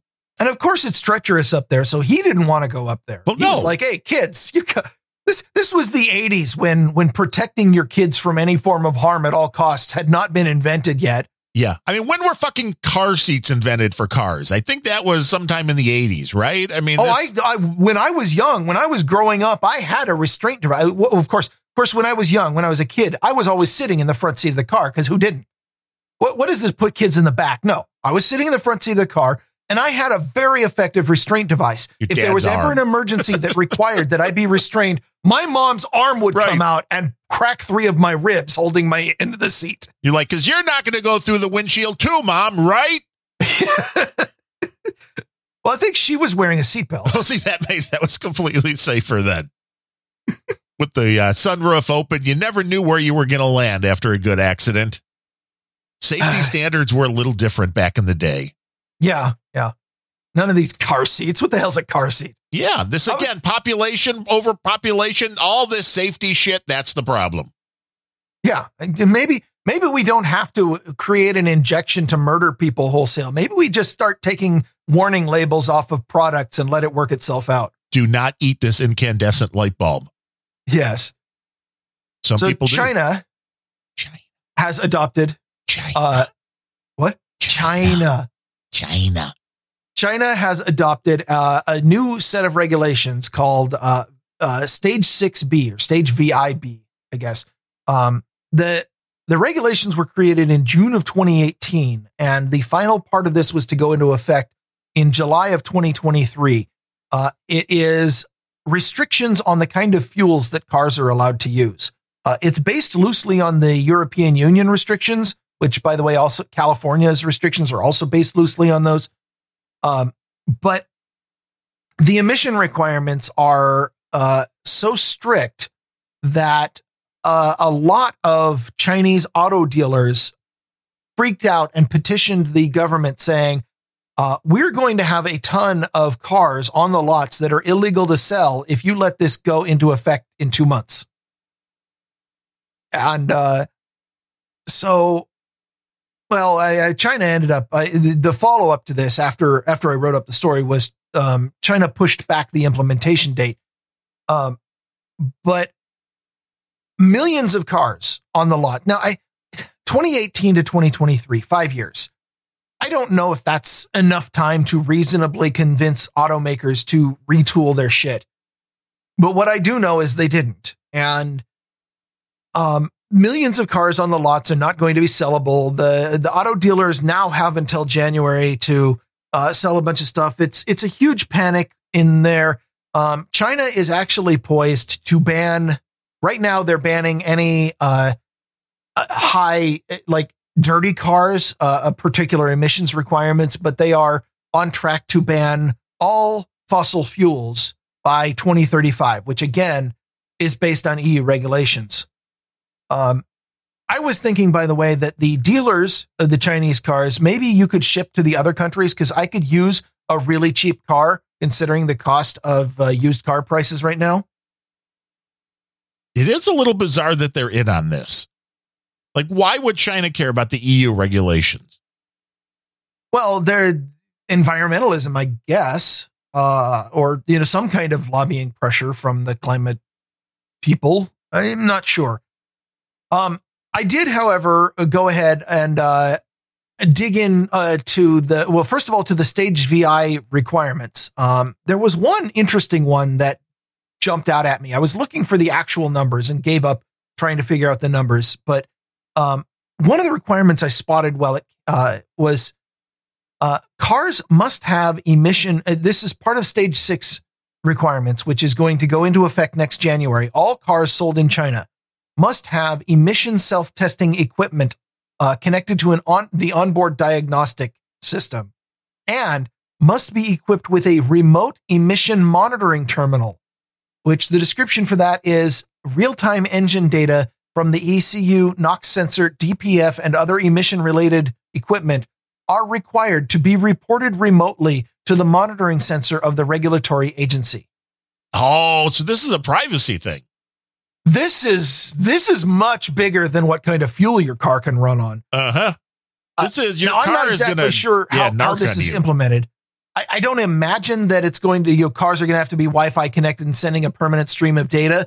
I think it's more likely that you set up an emission center on the side of the highway, and when you drive by, the car is, sends a data burst of all the stored data or something. But regardless, all cars sold in China are going to have to report home this bag of data. Now, right now, it's just emissions. But once the infrastructure is in place, there's all kinds of sensors you can throw on there, like how fast you're taking corners, what your GPS coordinates are when you go certain speeds, your exact location everywhere, whether or not you exceeded the speed limit, whether or not you're braking too hard. You could put a weight sensor in the seats to determine whether or not any amount of sensors in the cars. And all of this requires just an infrastructure that causes the car to automatically report data bursts to a regulatory agency. This is Orwellian. Well, then it makes sense. It's in communist China.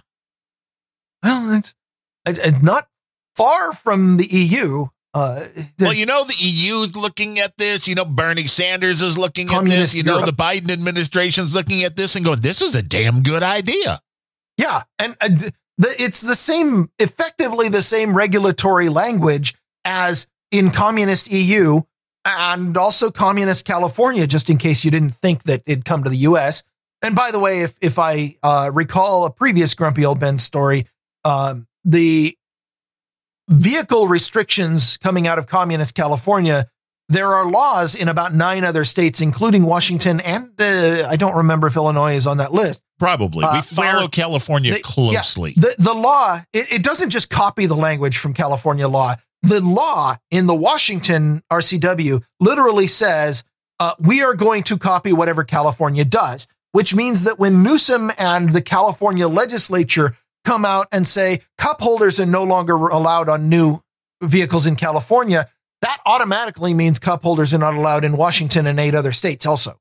That is such a bad idea to have that kind of law. But hey, we have idiots running the country. We have idiots running the states. So the last thing that I spotted, because I was definitely, I kept finding different rabbit holes, was I was digging through the EU version of the regulations and found the EU was originally going to ban all combustion engines by 2035. And apparently I found an article that was a few months old that they relaxed their restrictions, which now you are allowed, even after 2035 under the regulations until they move the goalposts again, that you are allowed to have cars that run on, quote, e-fuel. Have you ever heard of e-fuel before? Is that the what is it called here? It's like ethanol. No, that's no, not well, like, because we have something here that is a like an ethanol, higher ethanol rate than you can get in normal gasoline, and only certain cars can run on it. That so well, there's the E80 fuel, which is petrol with a lot of ethanol added, which, by the way, lowers its energy density a lot. Yes. We've tried running that energy density in our car, and it's like it's like 15 or 20% less mileage out of the same amount of gallons. So you have to be able to do that math if you can get that fuel, which there are some places that sell that. If that's cheaper, you have to make sure it's at least like 20% plus cheaper. Otherwise, it's not cheaper at all. Yeah, it's because ethanol is a lower energy density than gasoline by quite a lot. And so when you mix in ethanol, what you end up with energy density is effectively the total, the amount of energy or horsepower, kilowatts, whatever, contained in a liter of volume of the fuel. So lower energy density fuels, you'd better be paying less per gallon per liter than higher energy density fuels, or you're just not getting as much energy. It's not you're when you go to the pump, your goal is not, I want to get as much liquid as possible. Your goal is I want to get as much energy as possible into my car. Right. Otherwise, you'd fill the tank with water. Who cares if it drives? But people are dumb. They don't know what the difference is. Yeah. By the way, the energy density, which I pulled out of this chart, just to pull up some interesting stats on various vehicle fuels. The energy density of let's start with gasoline, diesel, and kerosene, all of which are right around the same amount. They're right around 10 kilowatt hours per liter. Gasoline is a little lower, kerosene's a little higher, diesel is just about exactly 10, but from this chart. For comparison, other things that you might put into your car: natural gas, 7.5, so 25% lower. Methanol and bioethanol, including biodiesel, are about 5. Half of what you get from gasoline. Alcohol is 4-ish. So when you put ethanol into your tank, you are replacing part of the volume that has a 10 energy density with something that has 4 energy density. That's why you got what you got. And hydrogen, 2.3. Absolutely the lowest. Now, if all of these are priced the same, then you want diesel or you want gasoline, or, I don't know. I've never heard of a car that runs on kerosene, but it was on the list. If you are just concerned about the cost per gallon, then yes, you want something with high energy density. But there's another concern about high energy density. And that is how much of your car has to be fuel tank in order to get range. Right.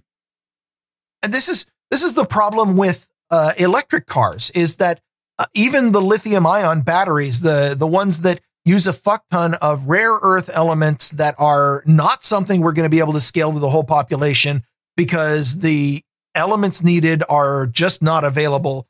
And we're even having trouble. The batteries are by far the most expensive part of it, exactly because it's not that easy to get the batteries. They're also the part that wear out on the car, whatever. But electricity has a very low energy density. This is why, back when cars were brand new, we tried having cars that ran on batteries, and the car had to be all battery because batteries do not have the energy density. And somewhere along the line, we discovered that if you take crude oil that seeps out of the ground and makes a stink in certain places, and you refine that into something resembling gasoline, you have the highest energy density thing you could possibly put in the car, which is why cars used it for a long time, people back in the day were not morons. They found the best fuel. Right. The most efficient. The most efficient in terms of, because, you know, it's called the rocketry problem because it's definitely a huge thing when you're pushing payloads, is the energy density of your fuel is extremely important. Trying to take a payload into orbit in rocketry, and it's similar. I'm getting there. The amount of fuel that you need in order to put a payload into the orbit, is an exponential equation where, it's X to the power of Y, and the energy density of your fuel is X, and the weight of your payload is Y. So the weight of the payload you have to push into is the exponent in that equation. And the thing that you raise to the exponent is the energy density of your fuel. So it is absolutely critical that you get the most energy dense fuel that you possibly can. And it turns out that in rocketry, they figured out that if you take hydrogen and oxygen and compress them to a ridiculously high pressure, you can get a lot of energy density out of it. Not something you necessarily want on the highway. Well, if you like large explosions, you may. And I do, but I don't want to be a part of one. Right. It is less than optimal when you're in the middle of it. So energy density is important, and electric cars are barely on the edge of what is a viable energy density. And this e-fuel stuff, is low energy density fuel first of all, I gave myself an aneurysm trying to read about this because it was very hard to figure out anybody who had a fucking clue what e-fuel was. The Wikipedia article was incomplete and terrible. I found some marketing material that was obviously written by a climate marketing professional of some kind. A whole bunch of details about how much carbon created and how, okay, whatever. Fine. I'll spare you all of that. What I learned about e-fuel is it is a form of fuel that you put into a combustion engine, but it's not dug out of the ground. It is effectively a technology that allows you to use CO2 from a carbon source. And they say it could be taken out of the atmosphere, but that's going to be a horribly inefficient process. And what you probably use is something, some kind of activated carbon system like charcoal or I don't know what. But you take coal from a carbon source, you take hydrogen from electrolysis, you pour a fuck ton of electricity into it, and you effectively use electrolysis to build burnable long chain carbons, which is what oil-based fuels are made out of. So it is effectively a method for generating a long chain carbon oil type fuel using electricity. So as long as all of your electricity comes only from the sun and wind power, and if you just wave over the fact that none of those are particularly environmentally conscious, then you can have green fuel. Otherwise, you just have a really, really, really inefficient way to make oil. Nobody said the green people had any common sense or logic behind what's going on. Anyway, yeah. That's the bottom line. I went down a rabbit hole when I found out about this Chinese restriction on, because the article that I started from was a lot of Chinese dealers are freaking out because they're going to have cars they can't sell. And I'm like, well, sell them to me. I can still have one. Right. Well, for now. Until Seattle's like, no, can't sell gasoline anymore. You can have the gas cars. This is where the nudging Newsom comes and Inslee in. are working on that, but they've currently set a deadline that's like 2030 something. But that's where the nudging comes in. It'll be, you can have the gas cars. We're not taking those away. I mean, we are closing all the gas stations, but you can have the gas cars. No law against having one. Inslee was blabbing the other day about trying to find a way to replace all of the gas stations in Western Washington with vehicle charging stations instead. I'm like, that's private property, right? Nope. You're kind of talking about going full communism and implementing stealing property from people and forcing them into. Those folks love going full communism. Yeah, even if the idea was not batshit insane to replace all of the gas stations with electric vehicle charging stations, the very fact that you're basically taking private property from people and forcing forced labor into things they're not wanting to do. There is a definition for this. It's called slavery. Yeah. I thought we're trying to avoid that now. No. The slavery is perfectly fine as long as it's not historical slavery for the ancestors of people who have the right skin color. Oh. Because skin color is easily determined by looking at a person, which is honestly the only amount of analysis or thinking that the average wokeist wants to do. True. Then they come up with their own pronouns and it's all downhill from there. We are not woke. That's one thing you can say about Grumpy Old Benz. We are not woke. We are still asleep. I'm still asleep. We do have, luckily, we have a Patreon account still. Otherwise, we would have nobody to thank. Oh my gosh, really? Nobody. Harsh. So this could be the last Grumpy Old Benz. Thanks to all you folks who didn't donate to the show. Yeah, way to go, people. Besides Bacon. Did I just do all that ranting for nothing? Yeah, I think so. It's like these people, they're like that. They want free Bemrose rants. It's like, it's too high quality, man. You can't handle a free Bemrose rant. So next week, I'm going to rant about why I'm ranting. That you could probably do at least 2 hours on that. At least. But our buddy Brian Jeanette comes in with his monthly 10. And as I mentioned over on Random Thoughts, because he comes in on that Patreon as well, all of a sudden, there's a column in the Patreon that's like paid something. And next to Brian's name, it says fraud. I'm like, Brian's not a fraud. He's been around for a long time. What do you mean fraud? So hopefully nobody got to his account or something. I can't say for sure. I know his money spends well, but he might not actually be named Brian. True. I don't know what they mean by fraud, what that means in the Patreon system, because it showed that the payment went through on the first of the month. So if it's a fraud, I don't quite understand what that was all about. But check your Patreon, Brian, just to find out what these idiots is doing.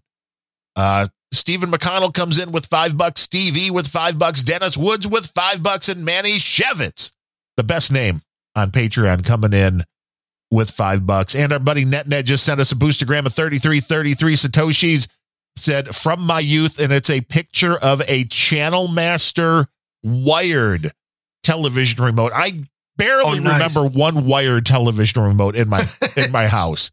I don't think we had a wired remote at any point. It might have been for like one of the first VCRs. There was a wired for something. I vaguely remember one of the first TVs that we ever had in my house. Well, it wasn't the first one we had in the household. The first one I really remember. This was back in the era when the TV was, the picture on the TV was about the size of the monitor I'm looking at. I'm, 24 very inches. Small. But the whole TV set was a full-on piece of furniture the size of a couch. Oh yeah, very heavy. And I do remember, and for a long time, I never understood what this was. There was a plug on the front that looked like something you would plug a headphone jack into. But I think that was for a wired remote that was optional that my dad never sprung for. That would make sense.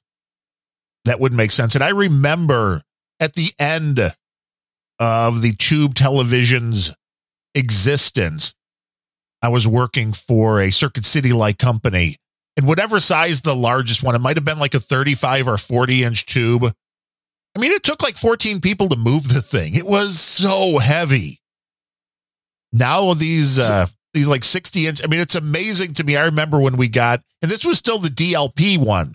So the 60-inch DLP Samsung television that I've been abusing for the past 12, 13 years now. I remember when that thing came in and it's like, I just picked it up off the floor myself and put it on the stand. And it's like, how does this even work? It's way better than the tubes though. Way better. We also just got a boost while you were talking from Billy Bones. Billy Bones of the Walk Through the Mind podcast. 3438. I think he just wanted to beat NetNet in the amount. Well, I mean, I can understand that. Who wouldn't want to beat NetNet? And no message. So the message is Billy Bones rocks. and you need to go listen to A Walk Through the Mind. It's a very short podcast, will not take much of your time.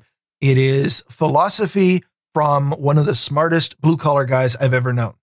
Now, see, it used to be a show that would take up all of your time until the silences were trimmed. Yeah, until I discovered how to play it at 3x speed. Yes, and but once Billy Bones got the editing down, the content is fantastic. He's got his editing down, and the content is good. And he's also got the very Fletcher-esque, really low voice. It's I'm going to walk through the mind. And I know it's not going to show up in yours, but I have been paying close attention to my Node just to make sure that the stupid thing is working after all of the issues. But you get it back up? Your Node's pumping and humping? The stuff is back up. I have bi-directional channels. I have officially joined one of Sir Spencer's rings. So you're bi. You and Sir Spencer are bi now together. Well, Spencer and I have a channel to each other, which is part of the ring. And I have channels to other people. Sounds very bi to me. We are fucking lit because this is not going to something that's going to show up on yours because I know it doesn't show you the streaming stuff. But I would point out that since we started, we have active Satoshi's streaming from Podverse and CurioCaster from Mitch Downey and Eric PP. Well, thank you, Mitch. Actively sending us Satoshis for every minute that we speak, which is incentive to never shut up. Yes, it is. And that's also an incentive for me to move everything over to Get Elby, because then I would see that where maybe there is a way. I don't know if there's a way to get all these stats through Satoshi Stream, which is still what my end of the GOB is on. But this is a ever growing thing, Podcasting 2.0. You can go to newpodcastapps.com to find out. And I mean, also not that he does anything with Podcasting 2.0, but happy birthday, John C. Dvorak today. Oh, wow. 71, I think it was. He should be retiring any day now. They need an exit strategy for that. They do. The exit strategy is no exit strategy, though. See, I always assumed that if either of them had to go, then the obvious choice is you are a wisecracking DJ just like Adam, and you could slide right into his shoes. And I hate everything just like John, so I could take that part. This is why Grumpy Old Benz has always worked in the same demographic of No Agenda. We are No Agenda without clips and different topics. Right. And it's a slightly same audience, just a smaller subset of said audience. Because I would bet 90% of the people that listen to us regularly also listen to the No Agenda show. Yeah. When Adam goes into his donation segment, he's like, and we have 2,589 trolls. And I'm like, we have 89. Which, I mean, hey, that's growing. That's actually, I'm happy that those people are listening. But seriously, all you people who are not listening to me right now and therefore can't hear this message, you need to be listening. Right. Because this is some gold content. It is more entertaining than anything you will find on network television. It is more entertaining than anything else in this time slot on this web stream. On this particular stream. If you want to help support the show, go to grumpyoldbenz.com/donate. All of the information is here. I did hear on the No Agenda stream, my buddy from the area here who does his liberal garbage podcast. And does anybody want to tell him about sound quality at all of the microphones? You're talking about Magos? Yeah, Magos, yes. I figured, believe it or not, part of the reason why it dropped into the stream is because he resolved a lot of the sound quality issues. Really? So it's better now than it was? It is way better than it was. He needs... There's just some practices at this point. Like the gear is significantly better, but there's some things that he does on the show because he does his show primarily to be a live show, and I don't know what kind of audience he has. I guess it's enough. 3 people, but it is primarily a live show, and he is focusing on the live and the recorded. Not everything is great. The other thing that he did, which I thought was actually a pretty huge concession, was he still plays the live music between segments, but now he actually paired up with Rhino the Bearded and got his hands on a bunch of Creative Commons music. And so he took care of my biggest reason not to put him on the stream. You don't want to be suited to oblivion. Music. Yeah. And he switched over to entirely Creative Commons music, which I think is a pretty huge move. And the discussions aren't awful.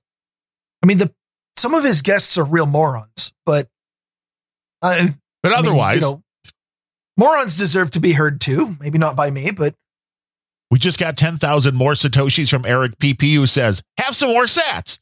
See, I like that attitude. Oh, we will. Thank you. Yes. Yeah, thank you very much. And everybody, if you're not involved in the podcasting 2.0 thing, go learn about Proto it. has to and fuck me. Yes, Creative Commons music is copyrighted. Yeah, you don't know it. Yeah, you don't know what you're talking about. It's but I'm not going to get copyrighted, but I'm not going to get thugs from ASCAP banging on the Adam's door. Actually, they don't know where I live. They'll go bang on Adam's door and be like, your stream is playing music that we own. And then Adam is going to come to me and be like, you just fucked me.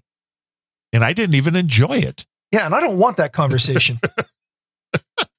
No, that's not a conversation you want to have. But we do encourage everybody to support all of the podcasts that they listen to and enjoy. But we all understand it's a Joe Biden economy that could change. It is. And things will get better. All your money won't be going things down will the get better. tube. We've got some hard times ahead, but those hard times will create strong men who will create the good times, and then we'll be good. Yeah, it's a phase. Things will, it's a pendulum swinging. Yeah. Backwards, forwards. I don't remember where this originally came from, but I see it in memes all the damn time. It's good times create weak men create hard times create strong men, and strong men create good times. Nice. Did you know? I have a text right here too. Did you know there's a new browser? A new browser? Uh-huh. Okay, so that happens every 10 minutes, but what's this one about? This is from the folks over at Mulvad VPN. Okay. And this is actually kind of interesting because it's based on Firefox. So it's one of the only extraneous browsers that are not based on Chrome. So right there, I'd like it kind of. Well, I like that already. And I really appreciate that Firefox is in its niche. As much as I hate the wokeness of the Mozzarella Foundation, I really like that there's something out there that's not the Chrome engine. And the main reason behind this browser is to fuck with browser fingerprinting, something we've talked at length about. Okay, I like it. So this is doing everything it can when they try to get your fonts and they try to get all your Java, all the settings and everything you've got installed on your machine. This goes out of its way to mess with that. And while I haven't gone deep down the hood, a quick fingerprinting test seemed to be doing cool things. I mean, even when you open it up, which is what the Tor browser does, it always leaves somewhat of a margin around the screen. And at first it's annoying because you're like, here's my whole fucking screen. But you realize what that's being done for is that then the screen size being sent out is not the same as your monitor. I think that's exactly the right way to deal with the kind of fingerprint privacy leaks. Because, one of the things that I've done in my lockdown browser is that I absolutely limit the amount of data that's sent. I just say, don't send this, disable this API. I don't even run JavaScript, so the JavaScript can't do things like query my, how many network cards I have and what my screen resolution, et cetera. Because the problem with that is that sites are starting to say, no data, no play. And there's a few places where, if you don't enable a particular API, then the site will just not work. Or so I guess what I'm saying is the era of sending no data, people are starting to finally figure out that, we can try to track you by doing this or this or this. Poisoning the well, though, is not something they're going to be able to defend against. Sending different data every single time, sending garbage data, filling their database with crap. The real benefit of that, by the way, is going to be when they start training their AI based on all the garbage data that you've been putting into it. Yes. I think this is why AI hallucinations happen, is because 4chans have been filling up all of their source material with trash for years. Well, and it makes sense because you can't trust the data that's out there. I laughed. I got an email the other day from Amazon that was like, hey, do you want to help make Alexa better or more? Whatever the phrasing was. They want people to answer. When somebody asks one of these devices a question that they don't know the answer to, they're going to crowdsource it, I guess. You want me to help make Alexa better? Open source it. Let me build my own fork. Then we'll talk. Which that is one thing I liked about the Mullvad browser is that it is open source so people can see exactly what's in it. And they say they collect zero data. And then they even show it. One of the FAQs, does Mullvad browser make any outgoing connections? And it says, yes, here's a full list. And it does. It looks for a browser update occasionally, which makes sense. I would argue that a browser that doesn't make any outbound connections is not very useful. Yes, it's not going to get you anything. It looks at the, it goes to no script, uBlock origin. So there are certain things that it's going to do, but they let you know right up front what those are. And the fact that it's open source, you can see exactly what it's doing. So if you really want to take that extra step to not be able to be fingerprinted online, it's probably an interesting browser to check out from those crazy Swedes over at Mullvad, who I still think they're the only VPN, and somebody can correct me if I'm wrong, but I believe they're the only VPN that accepts cash in the mail as a payment, which I think is fantastic. It's still one of the most private options. It's like, that is about as private as you can get. They just generate a number. That's all you have, which has always been a little weird to me because you have an account number, but there is no password or anything. They don't need your email. They don't need any identifying information. So once you have that account number with Mullvad, you could just write that on an envelope, put $50 in, send it to Sweden, and they'll add the time when they get the money. I actually have some good news. This is evidence, by the way, that all of the unfocused rants on this show are actually having an effect, or at least a couple people. Yes. My wife now uses NordVPN for almost all of her browsing. Nice. And I got one of my best friends to ditch Chrome and install Brave. I like Brave. There's a couple sites that don't want to work, but you can get around that.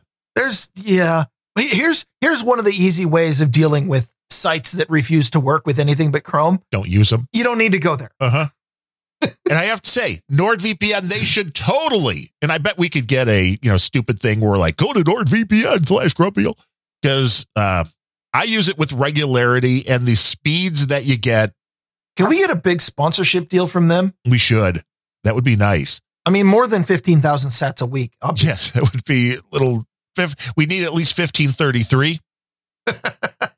And that's why I'm looking forward to seeing what my actual Xfinity speeds are once I can go over the gig mark on tomorrow, hopefully. But Nord, when connected to NordVPN to a Chicago server, granted, that helps having a bunch of servers in the same city or close enough. But I often get hitting like 800 megabits per second, which isn't bad for a gig connection running through another server that's VPN. Pretty damn good for a VPN. Yeah, I remember the VPNs it used to be when I had this was going back maybe when we had like 35 Mbps down and you would connect to the VPN and get like 8. Yeah, I remember the first VPN I ever had. It was, I had the broadband connection without it. And then when I connected with it, I'm like, this feels familiar. Yes, I do remember when I was connected over my modem. We do remember the acoustic coupler days. Progo wants to know if Grumpy Old Ben's gets a NordVPN deal. Wouldn't that disqualify them from the NA stream? It would. And we would gladly leave the NA stream for the right amount of money. Yeah.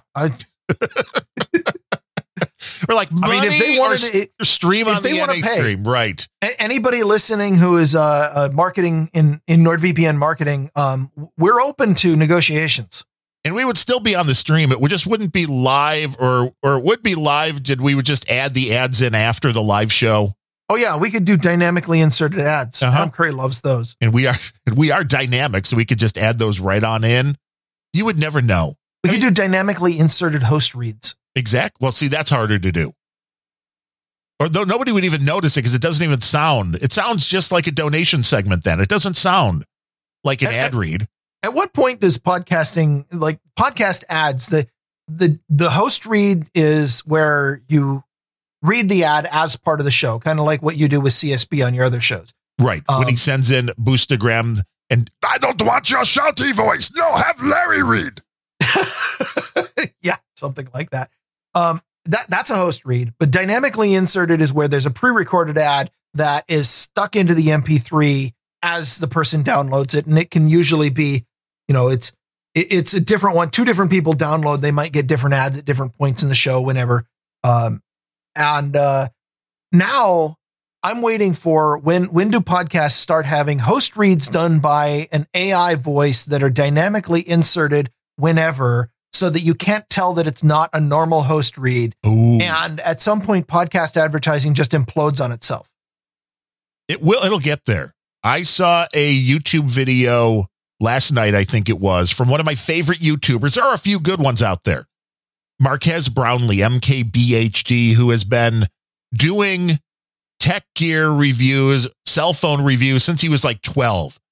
Now I think he's making millions of dollars a year doing this. And he had a deep fake. Good business to be in. He had a deep fake song. And I'm not a big rap or Jay-Z fan, but he was totally blown away by how much it sounded like Jay-Z in the track. And I'm wondering, it's like how this is going to change everything. Taylor Swift does not need to even record songs anymore. It'll just have your AI voice. Who thinks sounding like Jay-Z is somehow good? I don't know, but it's fooling people was the main thing. Not that it necessarily was good for, not my type of music, but besides, if you're going to have an AI singing, then it needs to be, what was it? Little Troy? Yes. You have to do the baller.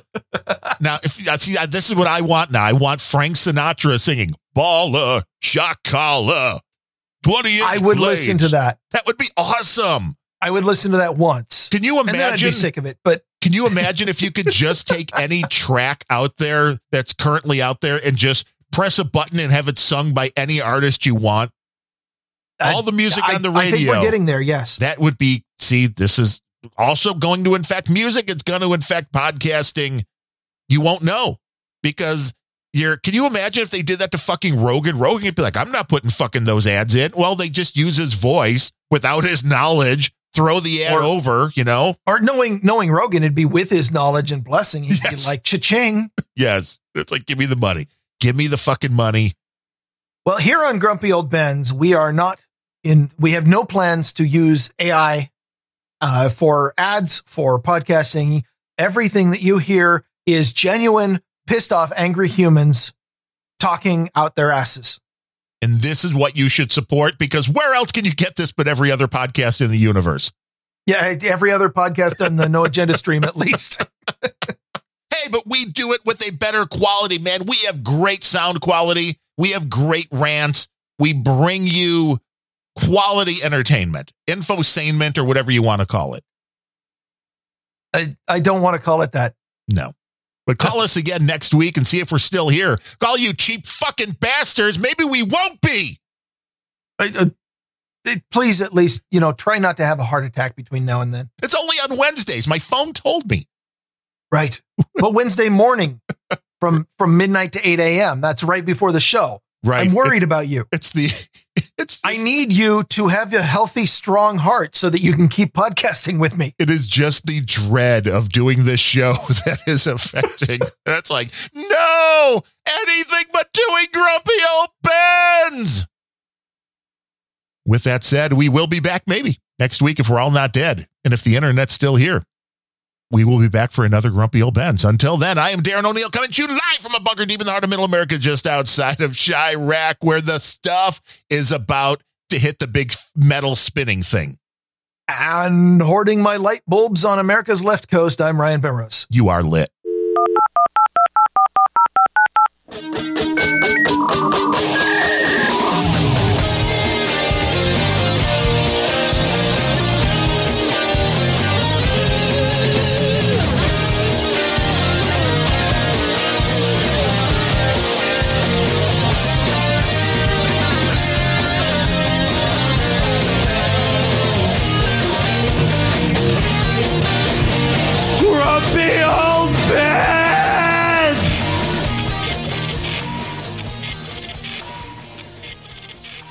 Nobody screams like John Fletcher.